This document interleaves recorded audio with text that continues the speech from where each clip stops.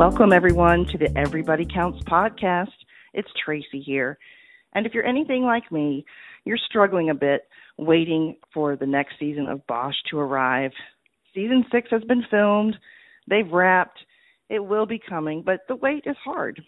So we decided to try and give you all a little peek behind the curtain of Bosch with cinematographer and now director Patrick Cady. Patrick may not mention this, but I want to make sure you all also know that he is a member of the ASC, American Society of Cinematographers, and that is quite an honor, and it says so much about the quality of the work that he does. So I want you to keep that in mind as well. Patrick has also worked on another one of my favorite shows, Rectify, from Sundance, and Ray McKinnon. So we get to talk a little bit about that at the end, and we also talk a little bit about another project that is coming soon to CBS All Access called Interrogation, to hear a little bit about that as well. And, of course, I couldn't let Patrick go without playing our usual game that we do at the end of our interviews normally, and we always have a good time with that. So I'm very grateful that Patrick indulged me in playing the game. So if you're like me and you enjoy the behind the scenes, how things work, how the production comes together, all the nuts and bolts and creativity that goes into bringing us Bosch, then I think you will really enjoy my interview with Patrick. So without further ado, here we go. So thank you so much for your time. I really appreciate it. It's a special treat. You're welcome. To be able to pick your brain a little bit. The fans are, they just, I think I mentioned in one of my emails, they're just like sponges wanting to soak up all the details. And I think they really like to, myself definitely included, like to sort of get a peek behind the curtain of how it all happens. So we thought it would be great to get some input. And truth be told, I heard more about you from both Tom and Troy. So cool. Some nice things they had to say about you. I was like, we need to talk to Patrick. So yeah, I'm big fans of theirs. Awesome. Tom and I immediately hit it off when I started shooting Rectify. Oh, yeah, right, because you were already involved in Bosch, and then, right, yeah. Yeah. Well, I might pick your brain about that a little bit towards the end if we have time. Yeah. This is just a strange little tidbit. My family and I were actually out at the Bosch set a few months ago. Amy, she invited us to come out, and it was just a wonderful time in September, and we were calling security, where do we park? But I think the first day we were there, we were parked next to your spot. Do you have your own spot? Does it say your name on there? Yeah. Yeah, so I think we parked next to your spot. Oh, very cool. It's really exciting when you get a spot with your name, because that is the case. Well, when you get rockstar parking. Yeah, well, the space we were in said Bosch Cast, but it wasn't specific. I'm like, You have your name on yours. That's pretty cool. They really want to make sure you don't have any excuse for being late to work. You have a spot. It's safe for you. If you're late, it's on you. Exactly. That's funny. Well, I guess first I wanted to start out, if you would just describe a little bit about how you decided to pursue cinematography and how did you land at Bosch in your career? Oh, sure. So I got interested in cinematography by thinking I was a director, and now, of course, I'm starting to direct again after 20 years of being a cinematographer. But the thing that really got me interested in filmmaking, let me go back to the beginning. So I grew up in the middle of nowhere, south of Buffalo, New York. It was all dairy farming and nothingness. There was like a gravel pit in my tiny, small town that I grew up in, which was the big deal there. Wow. Okay. And I saw Star Wars and couldn't believe how real it all seemed. And then, because it's pre-internet, you start finding out that there's this thing called Industrial Light and Magic, this company that's making all the spaceships look like they're flying and the AT-ATs look like they're walking, all that stuff. And my younger brother had a subscription to their fan magazine, which was really like these typewritten sheets on stationery that they would send out every other month or something. And I wrote them a letter when I was in high school saying, I want to work at Industrial Light and Magic. In fact, the letter said, I want to sweep the floors at Industrial Light and Magic. How do I do that? And they wrote me back. Oh, my gosh, that's awesome. Yeah, it's so great. Jock Church, who ended up creating Beekman's World, was running the fan magazine at that time. And he wrote back on their behalf saying anyone that works at ILM, they just want them to have a basic film degree. And at that time, okay, when you shot on film, you'd have to go to school just to learn or work on sets, which I couldn't do. I didn't know anyone. So you would go to school to learn how to load a camera and expose the film and all this stuff. And I started doing that at Ithaca College, was where I went to undergrad. And I fell in love with filmmaking. And I was like, that's it. I'm going to be a filmmaker. I'm going to be a director. And I learned all these technical things, and I really enjoyed it, taking photographs and making films. And then I got very, very lucky, and this is a long answer, I apologize, but I got really lucky. Great. And I landed a job answering phones for Sarah Green, who at that time was producing for John Sayles. And John Sayles is the godfather of independent cinema, is one of the titles he kind of has. So he directed all these great independent movies starting in the late 80s, and I started working for him in the early 90s. And I got to go work as a camera intern on this film called Passion Fish, which is being shot by a young up-and-coming DP at that time named Roger Deakins, who is now maybe the most famous cinematographer working, right? Wow. And I got to see John and Roger working together, and John and Roger are both very quiet, and there's no yelling. Everyone's really nice on John's sets. It's a real family feeling. And I thought, oh, this is fantastic. This is exactly what I thought it would be like. And I really fell in love with being on set. And then I decided to go back to grad school to get my hands on a camera. And I got into NYU and went to NYU. And I started working there with other students who didn't have any filmmaking experience, but they had stage experience. And the way I saw them working with actors, I was really impressed. And I started to realize the things I knew about how to tell a story with pictures and how to technically do all these things was much more a storytelling cinematographer. I was like, oh, that's what I am. And then I got a real lucky break when I was at film school. I was the first assistant camera person for a young DP who was working that time as a gaffer for music videos. His name is Eric Schmidt. And he was just making the transition to gaffing, and he took me on as one of his electricians. And so I came up, because I was putting myself through school, I came up working on all these cool music videos in the early 90s in New York. Oh, wow. And I was an electrician for 4 years, and then he made the move to shooting and made me his gaffer. And so I was his gaffer for 4 years, and then in January 1 of 1999, I made a New Year's resolution to not gaff anymore, and I just was a cinematographer from that point on. Oh. Yeah. And I got really lucky. The first film I shot that ever got seen was Girl Fight, directed by Karin Kusama, and she has also come up in the John Sayles family. So that film won Sundance, and as soon as you've shot something like that, it's a little bit easier to at least meet on the next type of job. Great. I like how you just claimed it with your New Year's resolution. Put it out there. I had been shooting a bunch of shorts and things like that and building up a reel, and I thought I wanted to do it almost a year earlier, and I didn't quite have enough material to make the jump. And that last year of gaffing, I learned a lot more about working with groups of people than any of the technical stuff, and that in the long run is more important, the technical things. Okay. Interesting. Yeah. Okay. And so how long after that point in your career did you get on to Bosch? It's kind of interesting. So when I first started shooting, television was being, in general, as for cinematographers, was being looked down to compared to features. The idea was that, a feature, television was fast, and there was this thing stuck in people's heads, I think, of, just like, you light it fast and it looks different than a film. Right. Which, of course, now that's been completely turned on its head. But absolutely, yeah.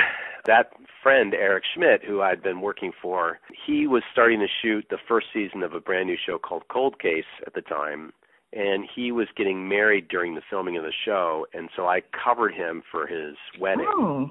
And I shot an episode of that show, and then halfway through the show in the winter break, he had been doing really well in commercials, and he decided to go back to that very lucrative commercial career.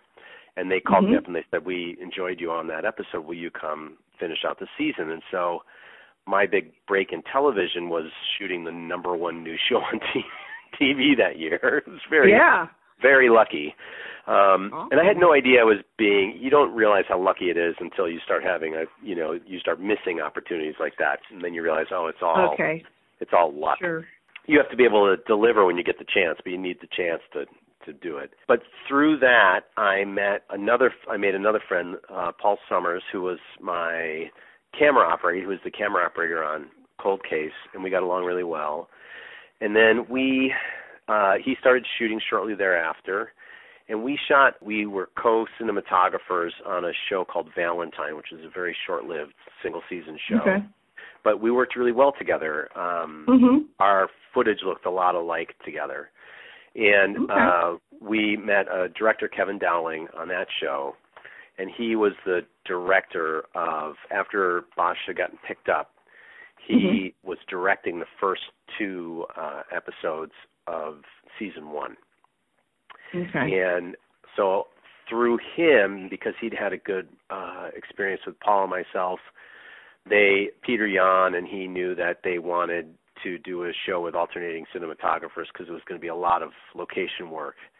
And that's a key linchpin to how the show looks and moves is Peter Yan Bruegge, the producer. Okay, He used to produce with Michael Mann on, he did Heat and The Insider, et cetera. Okay. Huge movies. Yeah. And he's very aware of how important prep is to victory, Sure. And how how can we turn out the show we turn out in 8 days of shooting with all these locations. So every time you move from one location to another, you're not shooting anything. So when you get there, you have to be really efficient. Yeah. So alternating cinematographers was the key. Paul Summers and I had done that already.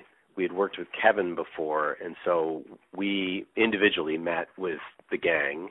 And that was when I first met Henrik and Peter Yan, and we talked. And what I did is I brought in stills on my iPad, just daily stills from the show I'd been doing previously. I'd been shooting a show in Chicago called Betrayal, which I was really proud of the show, but it was also a single season show. But I really liked how it looked, and it was a mix of available lighting from the city. Chicago has a lot of really cool lighting built into it. And so just in talking to Peter Yan Bruegge about the way I was working and shooting the show, I didn't realize at that time, but I was getting the job in that interview. So they met several cinematographers, and they ended up hiring myself and Paul, and they had me start out those first 2 episodes of season 1. Okay. And that's how I got on the show. Yeah.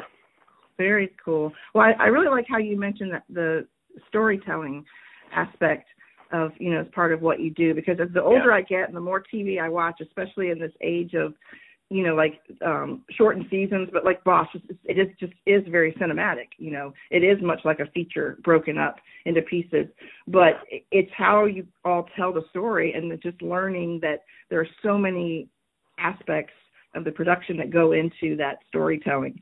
So I like that you mentioned that. What can you tell fans about the specifics of the role of DP, Director of Photography? Like a basic job description, what are your responsibilities in that? Oh, sure. So Director of Photography or cinematographer in the American filmmaking system is very much like a high-ranking officer in a military system. Okay. So there's all these things that have to happen before you see an image at home, and they need to be framed, so the shot needs to be designed in conjunction with the director. Some directors have very specific ways they want things shot, like Ernest Dickerson, who's my sensei. He storyboards a lot of his sequences, and so you go in and you learn it during prep. You get ideas about the way he's leaning towards shooting something in prep, and that was similar to the way Karin and I worked when she was directing Girl Fight. Was we storyboarded everything ahead of time. So I've gotten really lucky in working with a lot of great directors, and very often you'll be on set and she'll already know what she wants to do, and you might arrive at shots together, or she might have something really specific she wants right away, and So that's one aspect of the shooting is how the camera's going to move.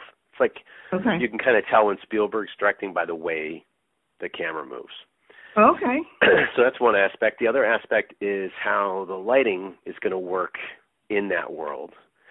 And the combination of the moving is both the camera team and the grip team. So the dolly grip, the person moving the camera operator on this mechanism called the dolly, they're in control of the speed of the move, the way it moves. So there's basically 3 teams of people working together to make one shot.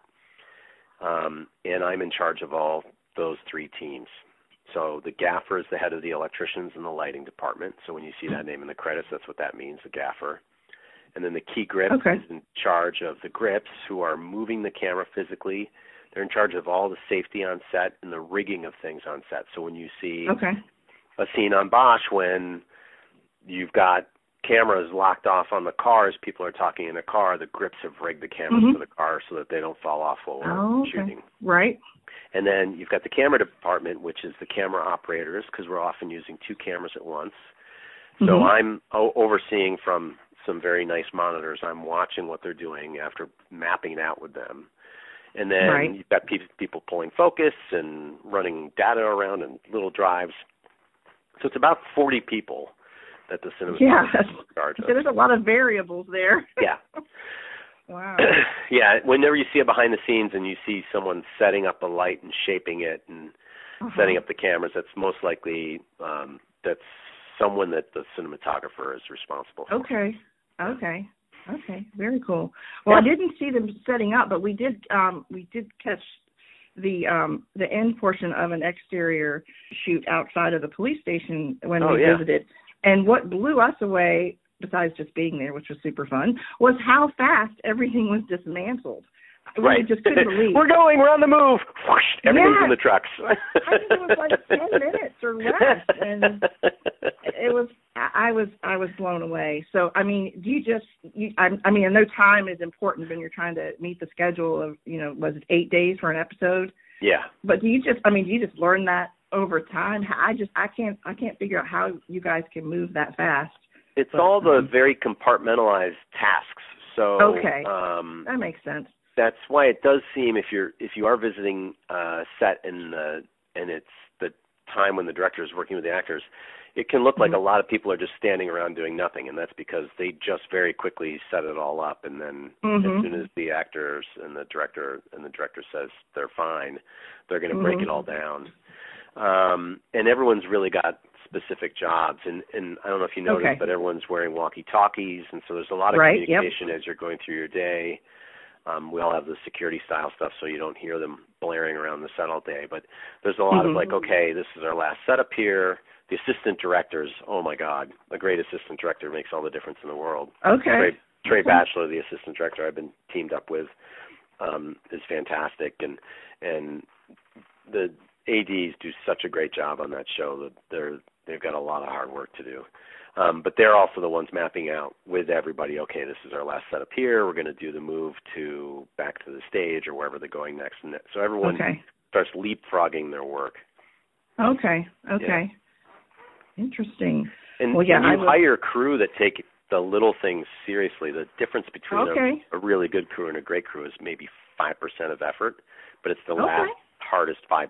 So our first AC, Danny Brown, he was sending me photos before season 6 of different rigs that he was building if we were doing like what's called a combat camera situation, where it's a very small camera rig and a lot of the transmitters and things, there's so much wireless stuff on set now, we're in a backpack tethered to the rig, so someone could wear the backpack with all the stuff on it and hold basically just the lens in the box, have a sensor in it in front of them.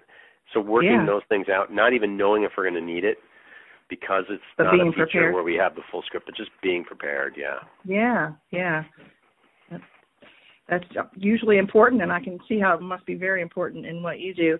Now, do you all have any signature style that you try to use when it comes to filming Bosch? Like, do you try to give it that noir feel, or are there signature elements of what you're trying to capture or the way you're trying to capture it? Oh, yeah. So as far as the style of the show, we really were influenced right from the beginning. At least I was really strongly by a cinematographer named Owen Roisman, who I'm a huge fan of.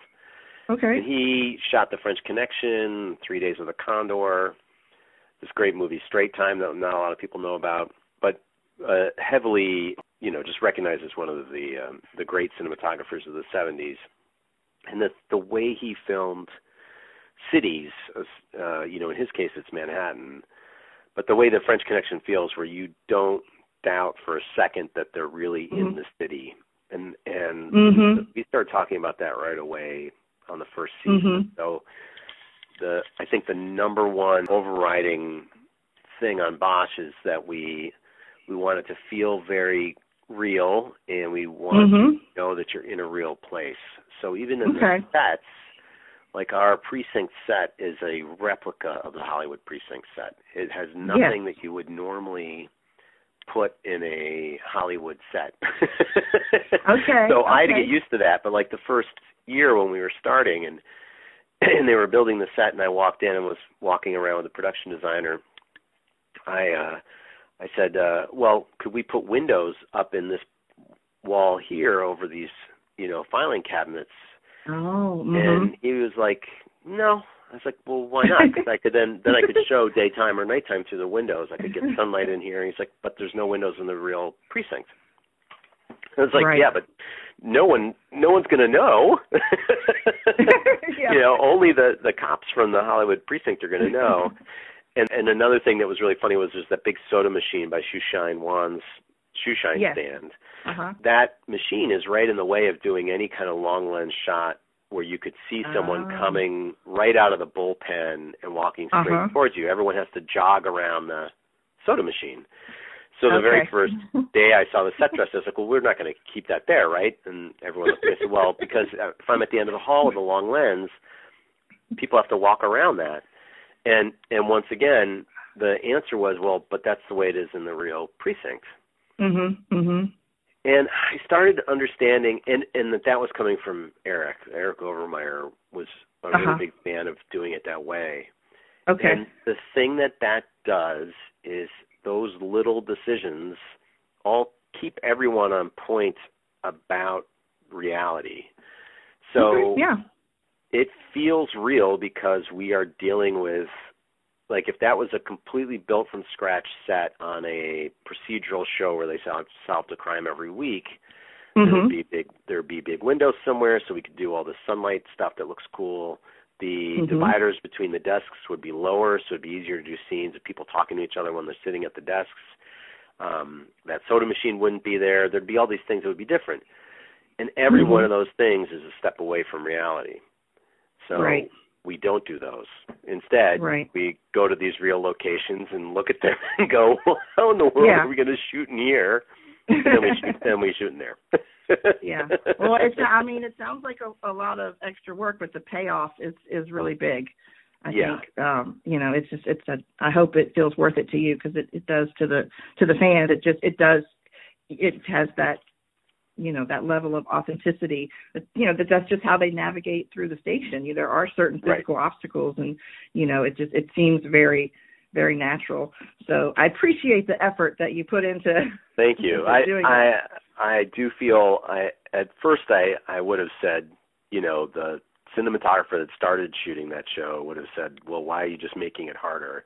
And now that we just finished season 6, I got it even before the end of that first season, but I do understand what Eric is doing, and the genius of Michael and Eric, the way Michael's books are so to the point without, like, I can tell when Eric does a draft when Eric does a pass on someone else's script, we can tell, because things get removed and it gets better. And it's the easiest thing to say to a writing class, and it's the hardest thing to do, is to remove things to make things clearer and better. And it just really, it's pretty great to get to work with him. Sure, absolutely. Sounds like it. Well, shifting gears a little bit, how does your work that you've done so long as a cinematographer influence your style as a director now that you've been directing some? Does it facilitate, your job as a director? How do they go hand in hand? Is it an easy transition, that kind of thing? Well, I think there's a good thing, and then there's something that I've been very conscious about, which is so when I'm directing, I tend to not stick when we shoot now. Let me re-say that. As a cinematographer nowadays, you spend a lot of time looking at these two beautiful 25-inch OLED monitors because you're able to see better than the camera operators. The camera operators are looking through little electric viewfinders. In the old days, when it was on film, the camera operators could see better than you. You would stand next to the camera, and then you would ask the operators afterwards what they thought. And if you were watching video, it was kind of like a bad little video camera built into the movie camera to just let you see what they were framing. But now it's all flipped. In HD video, we're seeing greater detail away from the set. So as a director, that's a horrible place to be. 20, 30 feet away from the set, looking at big monitors, and then yelling at the actors. That doesn't do anyone any good. Right. So as a director, I spend my time as close to the actors as I can get, so that we can just have a regular speaking level conversation with each other about the scene. And then the other thing, the reason I'm enjoying directing so much is I'm getting closer to the storytelling. My prep is involving more conversations with Eric and the writers, and then the actual act of directing actors is remarkably rewarding when you can see a performance and then try to say one sentence to one of the actors in the scene and watch the scene change. And the amount of homework you have to do is way more. The advantage of all the years of shooting is that I can it's pretty easy for me to know where I want the camera to go once I know what the story is, because that's the way I've been as a cinematographer with directors, and the way I still am as a cinematographer is I feel like my job in some part as a DP is to ask the director what she thinks the scene is about, and then I'll know where to put the camera, like how to help tell that story. So that part is very easy for me because I've got 20 years of practice doing it. And I shot list all my every day. I have a shot list, and I usually have it broken down into what both cameras are doing in every setup. So a lot of the homework that I'm doing is making us faster on set because I can tell the operators and the cinematographer. I know the things that they're fighting. I'm still close enough. I'm still shooting, so I don't have any fairy tale thoughts about how fast I am as a cinematographer and how fast, therefore, my DP should be for me. Give me a few years of just being a director, and I'm sure I'll forget, and suddenly I'll wonder why everything's taking so long. But but it's better I can help by saying, our next setup is I think we're gonna do, these are the shots. I think this order makes sense, but what makes sense for you? There's all those lists of things that I don't like directors doing to me that I try not to do to my cinematographers when I'm directing. And then all the things that I do see really good directors do that I try to copy. So I got really lucky. I mean, the very first thing I got to direct was an episode of Rectify, and it was such a perfect show to just focus on the performance. And so I've been really lucky in that, starting with Rectify, and now I got to direct another episode of Bosch this last season, and then I got this great opportunity through Ernest Dickerson. There's a new show coming up on CBS All Access called Interrogation. Yes, I've heard about that. Yeah, and so Ernest Dickerson was the producing director. It's 10 episodes. He directed 6, and I directed the other 4. Oh, wow. Really fantastic. Amazing cast to work with. So, yeah. Yeah, that intrigues me because of the nonlinear aspect. Yeah. That you can watch in any order for the first 9. I did want to pick your brain a little bit about that show. I'm curious how scary it is. I mean, the intensity of the show. Like, if you watch Bosch, can you handle watching Interrogation? Or yeah, I think so. Yeah. Okay. Yeah, it's not. There are moments of violence for sure, but right. I would think if you're a fan of Bosch, you'll be a fan of that show. Okay. There's a couple key members that are from the same team. So Henrik, the producer from Fabrique, the production company Fabrique, Henrik is is also the producer of Interrogation. Okay, a lot of crossover. And John Mankiewicz, which is one of the writers from Bosch, he was one of the showrunners on the show too. Now, going into it, I'm sure you knew that it was going to be, just to talk about this a little bit, a nonlinear type thing where the viewer can choose to watch whatever order. Did that impact your directing at all, or you just... Yeah, and we directed them and we cross-boarded them, so which is when we're planning them, instead of planning one episode at a time, we would direct 2 episodes at a time. Okay. So we would take episodes from similar time periods, since the show covers from the early 80s into the early 2000s. We would do, this is early, like the first chunk I had, we called episode 3 and 4, because you do have to number them for our part. Mm-hmm. And they took place in the early 80s, and so those episodes that took place in the early 80s I did together, and but they were very different in kind of the whose truth they are. So there's a lot of conversation before we even arrived. We shot it predominantly in New Mexico. Before we even arrived there on set, there were a lot of conversations with the show's creators and Ernest and myself about how do we deal with remembrances, how do we deal with the truth as we feel it coming from each person who is claiming the truth we're going to see in that episode. And then you start thinking in those other levels of like, how do we revisit similar events which are remembered differently by different people? Right. And so you can have some shots that call back to other shots, and then staying in touch with Ernest so that I'm not doing anything completely different than what he's doing. Right. Yeah, it was a really exciting show to prep and do. Yeah, very interesting. Yeah. Well, you kind of touched on this a little bit, I think, when we were talking a few minutes ago. But I'm curious. I was going to ask you, who do you interact most directly with on set? But it sounds like it depends on which job you're doing. I mean, is it fair to say that it kind of sounds like you interact more with the actors in the director role? I mean, yeah, very much. I mean, I've been there from the beginning, so the actors and I are all very familiar and friendly with each other. Sure, yeah. But it's not.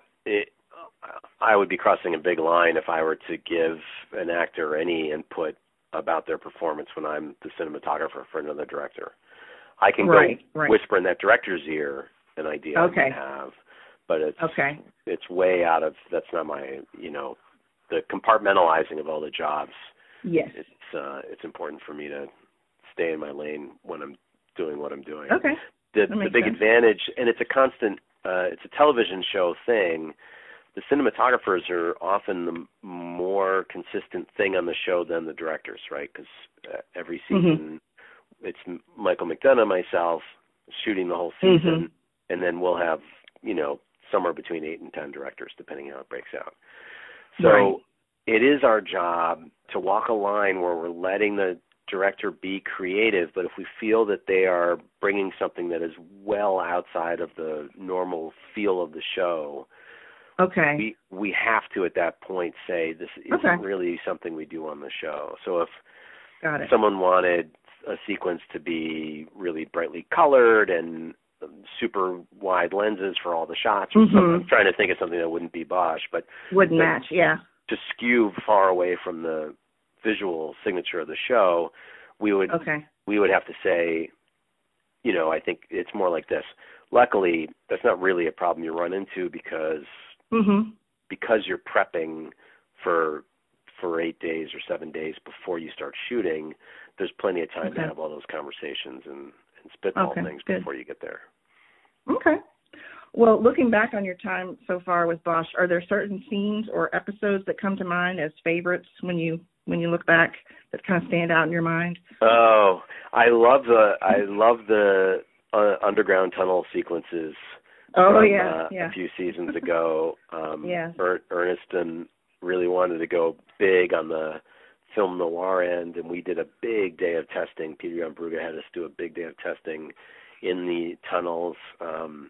The tunnels that still exist underneath LA are not nearly as big as we made them feel, as long as we made them feel. We had to stretch the perspective of the existing tunnels, and then playing with how pure black and noir it all felt was really, really fun. That whole episode was pretty great because then it ended with Madison and Titus out in the desert, and getting to see Madison grow up as her character, but also to see her acting, and Titus and her are so good in all their scenes together. That's a really special thing. It sure is. And the cast is so ridiculously good. I mean, no complaints here. Yeah, they're so great. I was just before the call, I was listening to the Boschies, and I directed the scene of Irving shredding the photo. You did? Oh, yeah, that was the episode. That's a big winner. The episode I got to direct. That sequence was really fun to do. That was the things he can do with just a look or one word. Lance amazing. Lance is he is a really, I mean, you kind of keep running out of adjectives and things, but Lance is a really special actor in that he definitely wants to know what the scenes are about and where they're coming from. And if you thought that the actor was going to be as stern as Irvin is, you might not approach him, and that would be a huge mistake. You'd be missing out on this really great collaboration with this really wonderful actor. And you're right, he's able to under the character of Irving, able to do all these really special things. I mean, the scene where he's walking, that's the other scene I think is a real resonant scene for me, is the whole shooting and the discovery of seeing his son in the... Oh, gosh. Yeah, it's heartbreaking. And it really is. I do a lot of rewatching, and I have to, I mean, I don't have to, but I usually bypass that. The acting is so good, but it is so real. And it's like, it's hard to see that hurt over and over. But speaking of rewatching, you may or may not know that Bosch fans do a lot of rewatching, especially in the hiatus when we're waiting for the new season. Oh, cool. You pick up new things and new little tidbits as you watch closer in certain areas. But speaking of Lance and rewatching, as I've been doing some rewatch lately, those scenes of him, we've had it multiple times now, of him pulling up in his vehicle with the window coming down. And sometimes, it has just been a look or a few words, but those exchanges are so compelling. The production and then with the actor captures so much in so little with just the rolling down a window and, just a short conversation. He burns the mayor at the end of that season is really good. That's a good one. Definitely. Well, you should know that when we're color correcting months after we've filmed it and we're watching it, we are laughing again and we get the same joy in rewatching, because we see those scenes over and over and over again. Yeah. In the post-production. Sure. Yeah. Well, I'm glad. That makes me happy. Well, Troy told me a story when I talked to him last year about some mugs you had made up for the Zen Master scene. Hug Me Again, and that was a great story. And so not to put you on the spot, but I just wonder if you had a fun story about Troy that you might want to share. What story about Troy wouldn't be fun? Exactly. He's a wonderful, wonderful human being. The end of this last season, he handed me one of his poker chips, which have his number and everything, and it says Troy Evans. I'm holding it in my hand right now. Troy Evans, veteran for peace, and that sums up the man. Wow. There is such. He is he's such a wonderful human being, and you can just tell, you can just feel it. And then when you get to work with him and give him a hug in the morning, and like it really starts out the day great. And that whole Hug Me Again thing was so fun. That became our camera department T-shirts too for that season. Awesome, that's cool. Very cool. Yeah, that scene was just great. It was so good. The fans were excited. The characters on screen were excited. Yeah, that was a really neat capture. Well, good. Thanks for sharing that. Oh, of course. Yeah, he's wonderful. Well, it's kind of selfish on my part, but I would love to hear if you have a couple more minutes, about your experience working on Rectify. Like, I'm just, what you took from the experience. What did you think of Georgia? Because I live here in Georgia, in Atlanta. Sure. And would you want to work here again? Well, yes, I would love to work there again. Okay. I'm actually attached as a director to a feature, and we're thinking if we can get the feature off the ground, then Georgia would be the place to shoot it. Oh, okay. But Rectify, so the first season of Bosch, my friend Paul Summers was the other cinematographer, and he came into the studio. I was shooting at the precinct set, and then and the precinct set just looks like it looks. It's got the suspended ceiling and the fluorescent lights. There's no trickery on that set really. It's like spending your day inside the precinct without having to deal with real police officers and drunk people waiting to dry out. All the real drama. We only have to deal with our drama. And so Paul came in and he's like, "Look, I've been away from home for too long." So he'd been leaving town for work over and over and over again, and he was like, "I need to try to find something here close to home. So I think you should take over the show." And I was like, "Well, I don't want to leave town either. I've got a family." And when I was there, he said, just watch the pilot and let me know. I'm like, okay. So after a full day of shooting, I went home and I had to stop myself after the second episode. So I watched 2 episodes because I couldn't stop after just the pilot. And I went back to work the next day, and I was on stage the next day, and Paul came in. He's like, "So what do you think?" I'm like, "Damn you, now I have to shoot the show. Like, I have to shoot the show." Yeah, no choice. And he's like, "All right, good. I'll tell Ray." And I met with Ray, and I don't know if they met any other cinematographers or not. And I got hired on the show. And I was after I got the show, I think before I even met on it, the one thing Paul had told me, he's like, "Look, it's going to seem like it's a very simple show to shoot. There's not a lot of action sequences. It's mostly people talking in rooms. The thing you need to know is if you shoot a wide shot of a scene, and then you're into the second or third setup of a scene, and the actors and Ray and the director make it better, and it changes something, they aren't going to just keep it because you've already shot the wide. You're going to have to go back and reshoot the wide." Now, that's a little terrifying to hear because that show shot 7-day episodes, so it's moving very, very fast.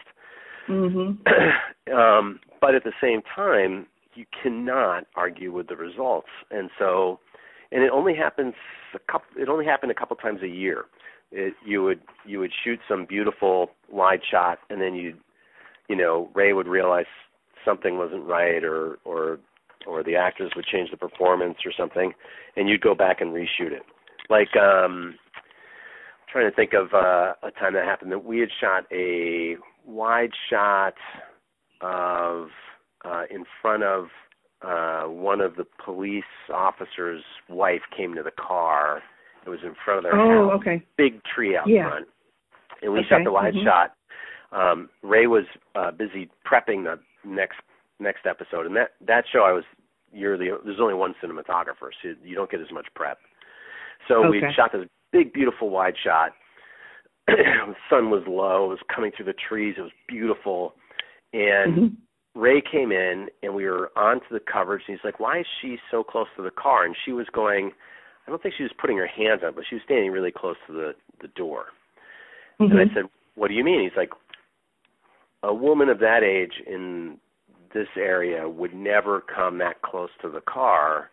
And it almost, it's not worth, or even the point of it isn't to be wrong or right about what you did before. You just immediately at that point you go, "Oh, I guess we'll redo it because it's Ray's voice. The show is so Ray's voice and so much his storytelling. So if something struck him as wrong, you had to honor that because the results were so obvious.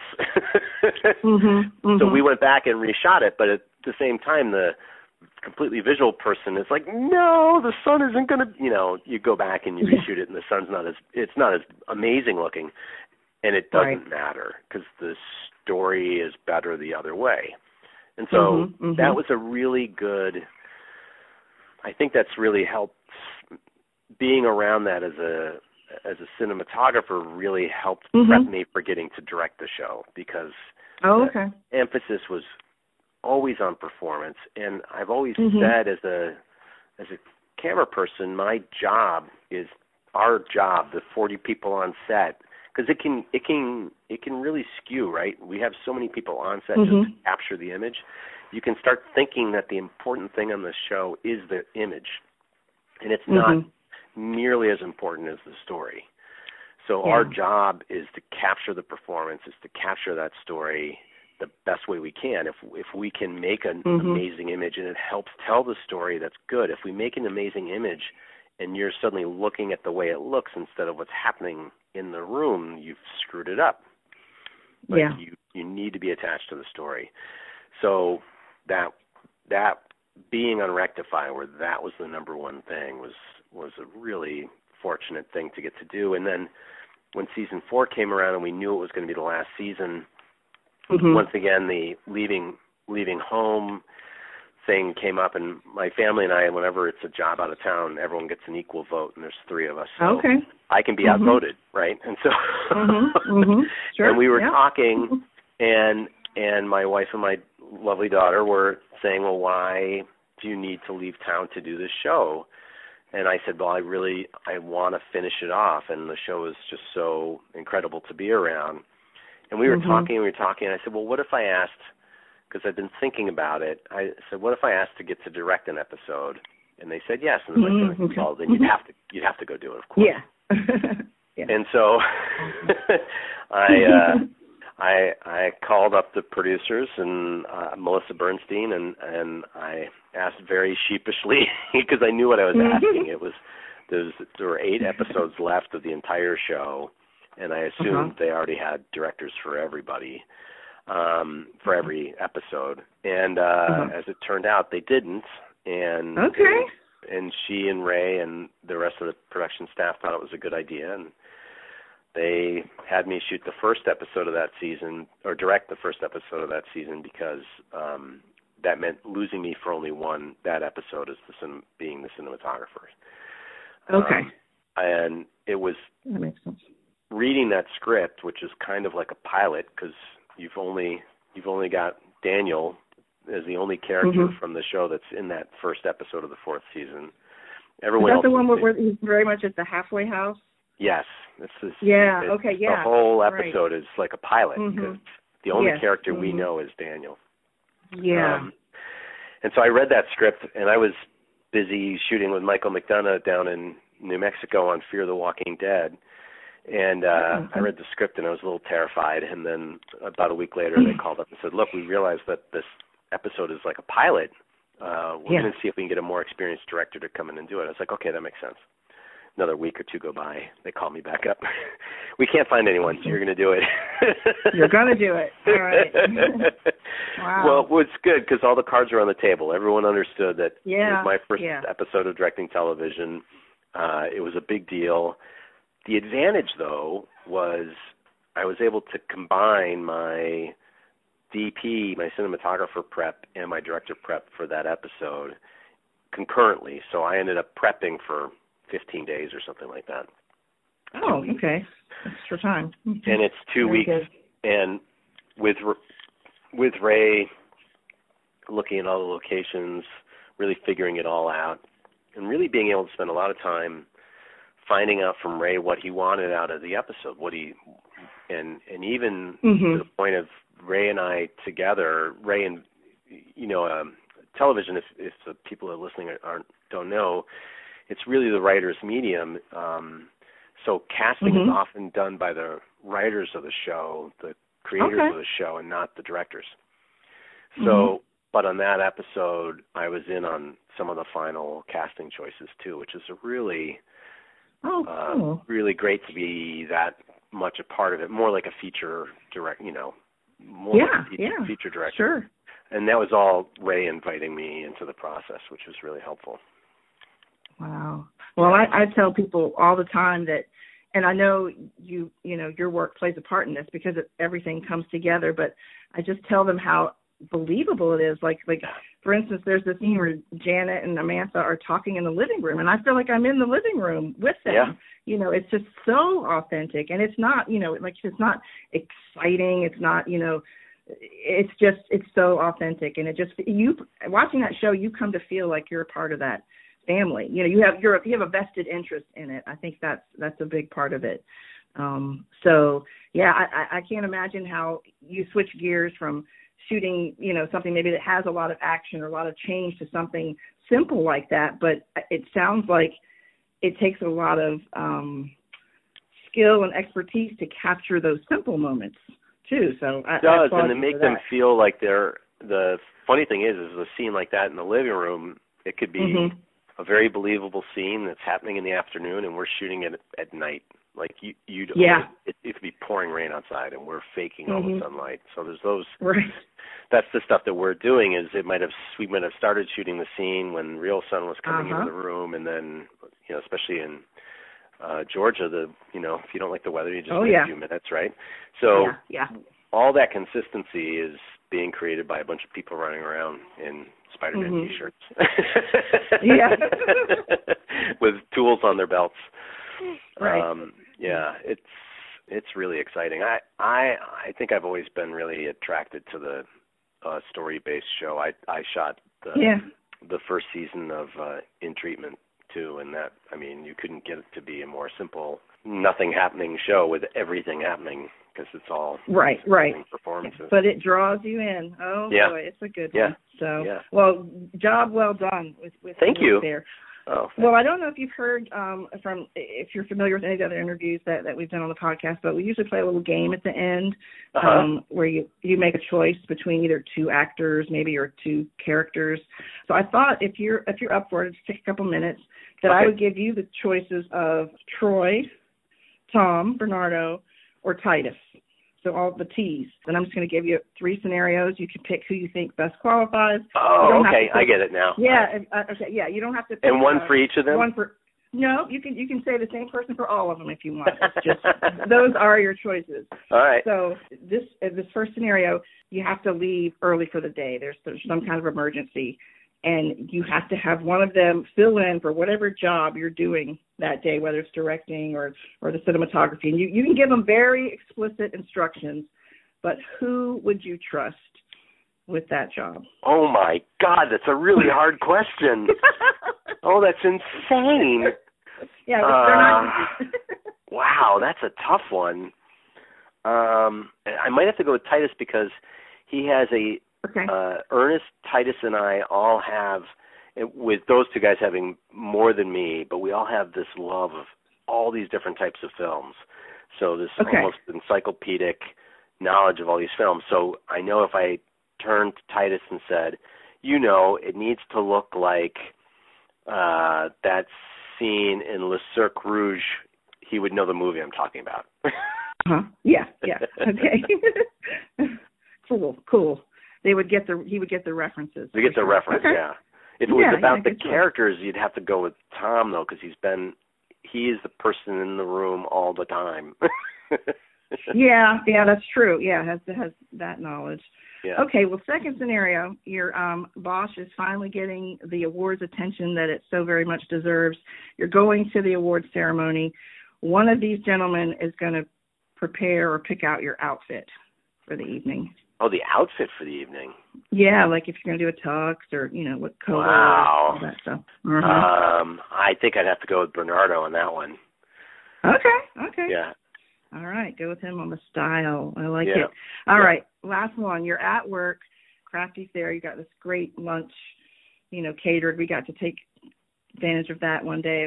incredible. I loved it. You can't make your plate. You have to be somewhere else, but you want a good plate. Which of these guys would you entrust with preparing a plate for you? You don't know what they're serving. You can't tell them what to do. No, I would say Troy, but with the caveat that he has to eat it with me so I can hang out with Troy at lunch. There you go. That's a good choice. That's a win-win. I like it. Awesome.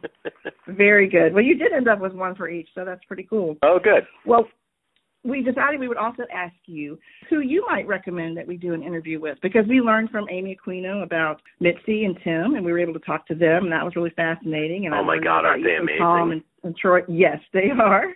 And so Tom and Troy kind of introduced me to who you are. So do you have anyone you might recommend? You're not locking them in or anything, but just... Yeah, I would say Trey Batchelor, the first AD. Oh, okay. Either of the first ADs, but Trey has been on the show. Well, I don't know. It's funny. He was there and then gone and then came back. I would say either of the first ADs would be a really great to talk to, because they're doing a part of it that they're really making the machine run. and Trey got to direct an episode this last season, and that I got to shoot for him. Cool. And he did a great job. I want to thank you for your time. You're so generous, and I hope I didn't keep you too long. But I'm fascinated by all that you do and everything that goes into the show. So thank you so much. Thanks, Tracy. Cool. All right. Well, thank you again so much. Have a great evening. Thanks, Tracy. You too. Bye. Bye.